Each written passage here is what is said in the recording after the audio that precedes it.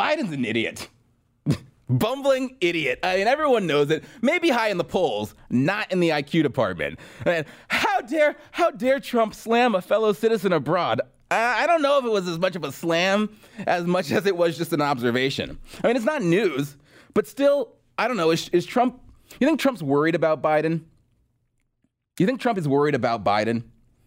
I don't think so. I really don't think he is. I think he's excited, but he is talking about him an awful lot. He's talking about him more than any other candidate. So, I mean, it might be because Biden, he might be an idiot, but in a field where everyone else is a little bit on the brink of being clinically insane, being an idiot's actually pretty good.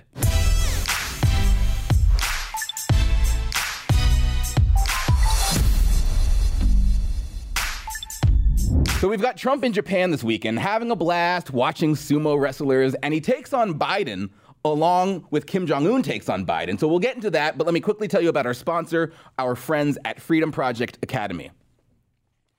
Constantly we see stories about these college kids who are growing so soft.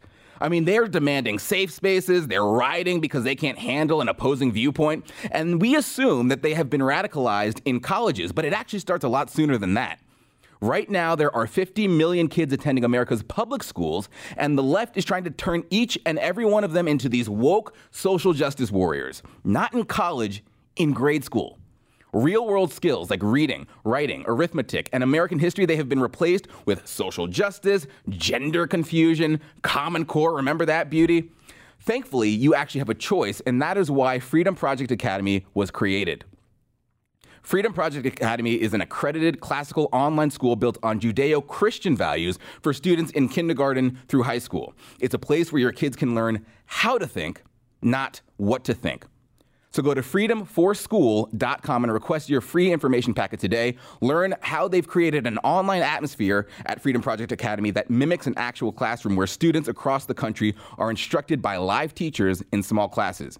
Because we can't afford to surrender another generation to left-wing indoctrination. So request your free packet today, freedomforschool.com. All right, so Trump, he's in Japan, and while he's over there, he tweets about his pal Kim Jong-un. Quote, North Korea fired off some small weapons which disturbed some of my people and others, but not me, and also smiled when he called Swamp Man Joe Biden a low IQ individual and worse. Perhaps that's sending me a signal. Okay, so first we'll do the obligatory, I condemn speaking ill of any of our great citizens while overseas. I condemn it. Politics is okay here, but it stops at the ocean's edge, right? Okay? You happy? We got that out of the way, okay? Now let's get into it. Because you know they're going to say, well, you know what? When Obama went to the Philippines and he went to Turkey and went to Ethiopia and slammed Ted Cruz and Ben Carson and whoever else, Republicans were outraged. So you know what? Fine. All right? I am as outraged as I can be that Trump would slam Joe Biden in Japan, especially to Kim Jong-un. Okay? All right, you guys happy? You want to know what the difference was? The difference was that Obama was bitter and nasty and angry and sincere. He offered sincere, substantive criticism of his opponents. Trump's just ribbing his opponent. I mean, it's not done with the same amount of malice. And the reason you know that is because if you look here at the end of his tweet, notice how he said, quote, perhaps that's sending me a signal. I mean, that went way over their head. That's a collusion joke. It went completely over their heads, or at least they pretended it did. Liberals, I mean, they just don't understand Trump. They don't understand his sense of humor. They don't understand his style. And so when he doubles down, it actually confounds them even more. Does it give you pause at all to be appearing to side with a brutal dictator instead of with a fellow American, the former Vice President Joe Biden? Well, Kim Jong-un made a statement that Joe Biden is a low IQ individual. He probably is, based on his record. I think I agree with him on that. But at the same time, my people think it could have been a violation, as you know. I view it differently. I view it as a man, perhaps he wants to get attention, and perhaps not. Who knows? It doesn't matter. I mean, that outraged people like Anderson Cooper at CNN. If the president doesn't know, he should take his fingers off the Twitter machine and maybe pick up a briefing book and do something that we all know he rarely does, which is read. Yeah, the Twitter machine. Yeah, guys, if you like what I have to say on the show, please be sure to hop on your Twitter machine and let me know in the comments. The narrative on the left is Trump is praising a dictator. He is throwing his own citizens under the bus. That's not what's happening. Here's what's happening, all right? Trump conducts diplomacy by building relationships. When you're Hillary Clinton, you don't have to do this because you're as cold as ice, and you don't need to worry about charming people because they're afraid they're going to end up dead somewhere in the streets if they cross you. That's Hillary's diplomacy, right? Trump's style, as has been required throughout his business career, is developing actual human relationships with all of these people. So, Kim Jong-un sends him a joke, Joe Biden low IQ, if you will, inside joke. Trump laughs, Kim Jong-un sends it, it signals to Trump, and what it says is, okay, we're cool, at least for now, and it's a relationship thing. And Trump's not obviously foolish enough to think, I solved the North Korean crisis for good, but he's working on that relationship. And that is important. And now, it's admittedly astray from how we've been doing things, and it's risky. But the way we've been doing things in the region hasn't exactly been a smashing success either. And so it's a risk that the American people, they said we're willing to take this risk when they pulled Trump at the ballot box in 2016. And ultimately, we'll have to see if it's successful. But either way, Biden, getting back to Biden, is clearly on Trump's mind. According to Time, Donald Trump attacks Joe Biden more than other 2020 rivals. And as of earlier this month, since Biden announced his third run for the presidential nomination on April 25th, Trump has tweeted or retweeted Biden-related messages 62 times. Now, there are some within Biden's camp who thinks this means Biden is getting under Trump's skin. Others think, quote, there is a sense that Trump may perceive Biden as the easiest to defeat, which is why Trump is elevating Biden with a nickname, Sleepy Joe, to prominence only to knock him down. For this camp, they worry that Trump is deploying a tactic he has used before to simply will something into reality. How can you say he'd be the easiest to beat when he's the first in the polls? Oh, that's right. That's right, the polls. Hillary's going to win, those polls. I mean, back at this point in the 2016 cycle, want to know who the projected winner of the Republican primary was? Jeb Bush. Oh, yes, little Jebby. Little Jeb, look, Ma, I'm going to be the next president. Now, here's where it gets a little more complicated, all right? Because Biden is, I'm going to get trouble for saying this, Biden's actually sane. Might be low IQ, but he's not off the rails like the rest of them, with the exception of a handful who don't have a shot, so it's not even worth talking about him. Back in 1975, he spoke out against reparations. He said, I don't feel responsible for the sins of my father and grandfather. I feel responsible for what the situation is today, for the sins of my own generation, and I'll be damned if I feel responsible to pay for what happened 300 years ago. I mean, sounds reasonable to me. He also said he's against busing white children to majority black schools and black children to majority white schools in an effort to implement some kind of desegregation on steroids to the point of being harmful. Biden has also supported the 1994 Clinton crime bill, and Trump actually went after him for that. Super predator was the term associated with the 1994 crime bill that Sleepy Joe Biden was so heavily involved in passing. That was a dark period in American history, but has Sleepy Joe apologized? No. The bill, believe it or not, did do a lot to keep people safe. It shows Democrats, they used to be sane. Now, I know, especially as a black conservative, that's a very unpopular thing to say, but Thomas Sowell, all right? Thomas Sowell, a black conservative who was in this game way before any of us were, agrees. Soft on crime policies don't work. They tried them in the 60s. They tried them in the 70s after crime had been declining for 3 decades and murder rates, they shot up. Citizens' chances of becoming a victim of a major violent crime, they tripled. And where do you see that happening today? Oh, yeah, that's right. You see that happening in New York City. Mayor Giuliani was tough on crime when he was the mayor of that city. The city became safer than it's ever been. And now here comes de Blasio. They sign a law, a criminal justice reform bill into law. And this year, the murder rate went up 55%. Joe Biden's tough on crime stance used to be mainstream. But here's the problem. He used to have sane ideas, and perhaps he still does. But what he truly believes doesn't actually matter anymore. Because guess what? He is a politician through and through, and he will lie to fit whatever he thinks is wokest. Because now he's out there, remember, he's out there slamming white men. It's got to change. It's got to change. And he's going up there and being right there with the rest of them on abortion and minimum wage and all of the rest of the crazy things. And I think what's going to happen is we're going to see a guy who had some responsible ideas and might have had some appeal to try to adapt. He's going to take those ideas, he's going to try to adapt to the woke positions, and in the process, he's going to turn off the moderates, but also at the same time fail to capture the radical left. And that leaves him in no man's land and in an extremely vulnerable position to be defeated by Trump. And that's our main story. Now we go out of the house to the once great continent of Europe. All right, so the Euros, the European Union, they just had their elections and the establishment is losing power by the day. That's next, but first, our sponsor. Do you guys know ExpressVPN? Well, if not, you have come to the right place. Admit it. Cybercrime is something that you think happens to anybody but you. You may think that no one wants your data or that hackers, they can't grab your passwords or your credit card details, but you are wrong. Stealing data from unsuspecting people on public Wi-Fi is one of the simplest and cheapest ways for hackers to make money.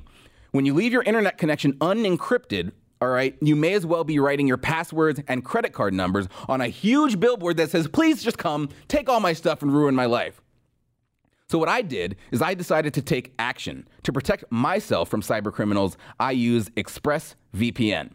ExpressVPN secures and anonymizes your internet browsing by encrypting your data and hiding your public IP address. It runs seamlessly in the background of your device, and it only takes one click. And when I'm traveling, if I'm on Amtrak or I'm at the airport, I can safely surf on public Wi-Fi without being snooped on or having my stuff stolen. For less than $7 a month, you can get the same ExpressVPN protection that I have. It's rated the #1 VPN service by TechRadar and comes with a 30-day money-back guarantee. Protect your online activity today and find out how you can get 3 months free at expressvpn.com/WHB. That's expressvpn.com/WHB for 3 months free with a 2-year package. Visit expressvpn.com/WHB to learn more. That's expressvpn.com/WHB. All right, so in Europe, you had a big showing with the populist movements on both the right and the left. I mean, in fact, the left-right paradigm is becoming less and less useful, and that's true for here in America as well. Now it's more of the establishment, right, the elites, versus the populist new guard, i.e. the people. The more nationalist groups gained power, and so did green groups. And, you know, I don't know all their names, all right? You know, it's like the EEP and the ALDE and the SND and the DAP. It's like enough with the letters. And there's so many letters. I dip in and out of following European politics closely, and I usually start following them again when there are big elections, and you come back, and all of the parties are different. Like, what happened to the old ones? What happened to the ones that used to be there? I have to relearn all of it? It's so unstable. You know, this is how World War II started. Like, drowning in a sea of political parties and letters, the DAP and all this, and all of a sudden it's like, what happened? What'd I miss? I mean, complain all you want about our two-party system. At least it's been the same for hundreds of years, and you only have to know 2. We make it real easy for you. All right. So in the UK, the brand new Brexit party sent a clear message that they were absolutely serious that they want out. Oh, yeah, you know that thing that we voted for where we said, bye? Yeah, we didn't forget our keys. We're not coming back. We want to leave, all right? Italy and France, they also sent strong signals to the elites that they are fed up with the EU. One thing the mainstream media and the globalists should learn from this is that nationalism, it's not just like a fad, and the EU may very well be in trouble, all right? As a side note, I really hate the term elites. I mean, what is elite about these people? Elite. Gold medalists at the Olympics are elite. Navy SEALs are elite. Elite means best of the best. Is Theresa May really the best of the best? I feel so bad for her. And I say that from the bottom of my heart. I feel so bad for her. Like, what a way to be put away in the history books. I mean, did you see that speech she gave? I was proud to serve as the second, not the first, second. No one remembers number 2. Second female prime minister. I mean, no one cares. And then she had to step down because she screwed it up so badly. I will always be proud to have serviced the country that I love. What a way to go out. What a way to go out. I felt so bad. It's always sad to see an old lady cry. Elites. What about Angela Merkel? Is she an elite? I mean, how is she the best of the best? I mean, these socialist globalist doofs in charge, they're not elite. They're rich idiots who think they're elite, and that since they are rich and powerful, they think they get to decide what is best for everybody else. Guess what? Not anymore. So to quickly catch you up, for those of you who haven't been following UK politics, 2 years ago, Britain said, peace the F out to the EU.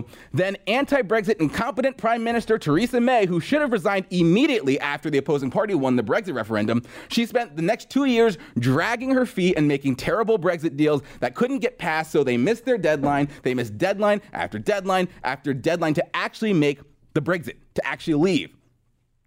For the last 2 years, all we've heard is the grumblings from the left-wing media about, Brexit, that was a mistake. And it was just a bunch of simpletons and rural people who got tricked into voting against their interests. I mean, does that sound familiar? Does that sound familiar? If it does, it's because the same sort of things our media said about Trump voters. But about 6 weeks ago, Nigel Farage formed the Brexit Party. 6 weeks. I mean, they did it all in 6 weeks. Had an astounding victory, got a majority, and now Farage is promising that if they miss the next deadline, October 31st, the Brexit Party will campaign in the general election for England. In France, and France is an absolute mess, by the way. In France, you've got the yellow vests. They're protesting against Macron every weekend. They still haven't reported the cause, by the way, of the Notre Dame Cathedral. I mean, did they try checking the security cameras? Did they ever catch the guy who dropped his cigarette butt? In France, the streets, they're run by terrorists. I mean, there could be a jihadist behind every corner. You just never know what you could run into while you're there having your, what do they call it? Your les œufs à la coque. What is that little egg that has like the yellow water? It's like not cooked. Like, send it back to the kitchen. My egg's not cooked. They just elected Marine Le Pen and her National Rally Party as the majority to represent them in the EU. Remember Marine Le Pen? Remember her? She's like the female Donald Trump. She lost, but she ran against Macron for prime minister 2 years ago, and that didn't go so well. So that was a setback, right? That was a setback for the French nationalists. But since then, we've all seen how France just gets worse and worse. So, I mean, if she had won, maybe they wouldn't have had the yellow jackets. What was once, I'm laughing, but it's really sad. I mean, what was once a magnificent center for arts and culture is now essentially a giant ghetto, and the French people are pissed about it. I mean, they have every right to be. I'd be too. So they took their frustrations to the polls, and they won 22 seats, which is one more than Macron's party won.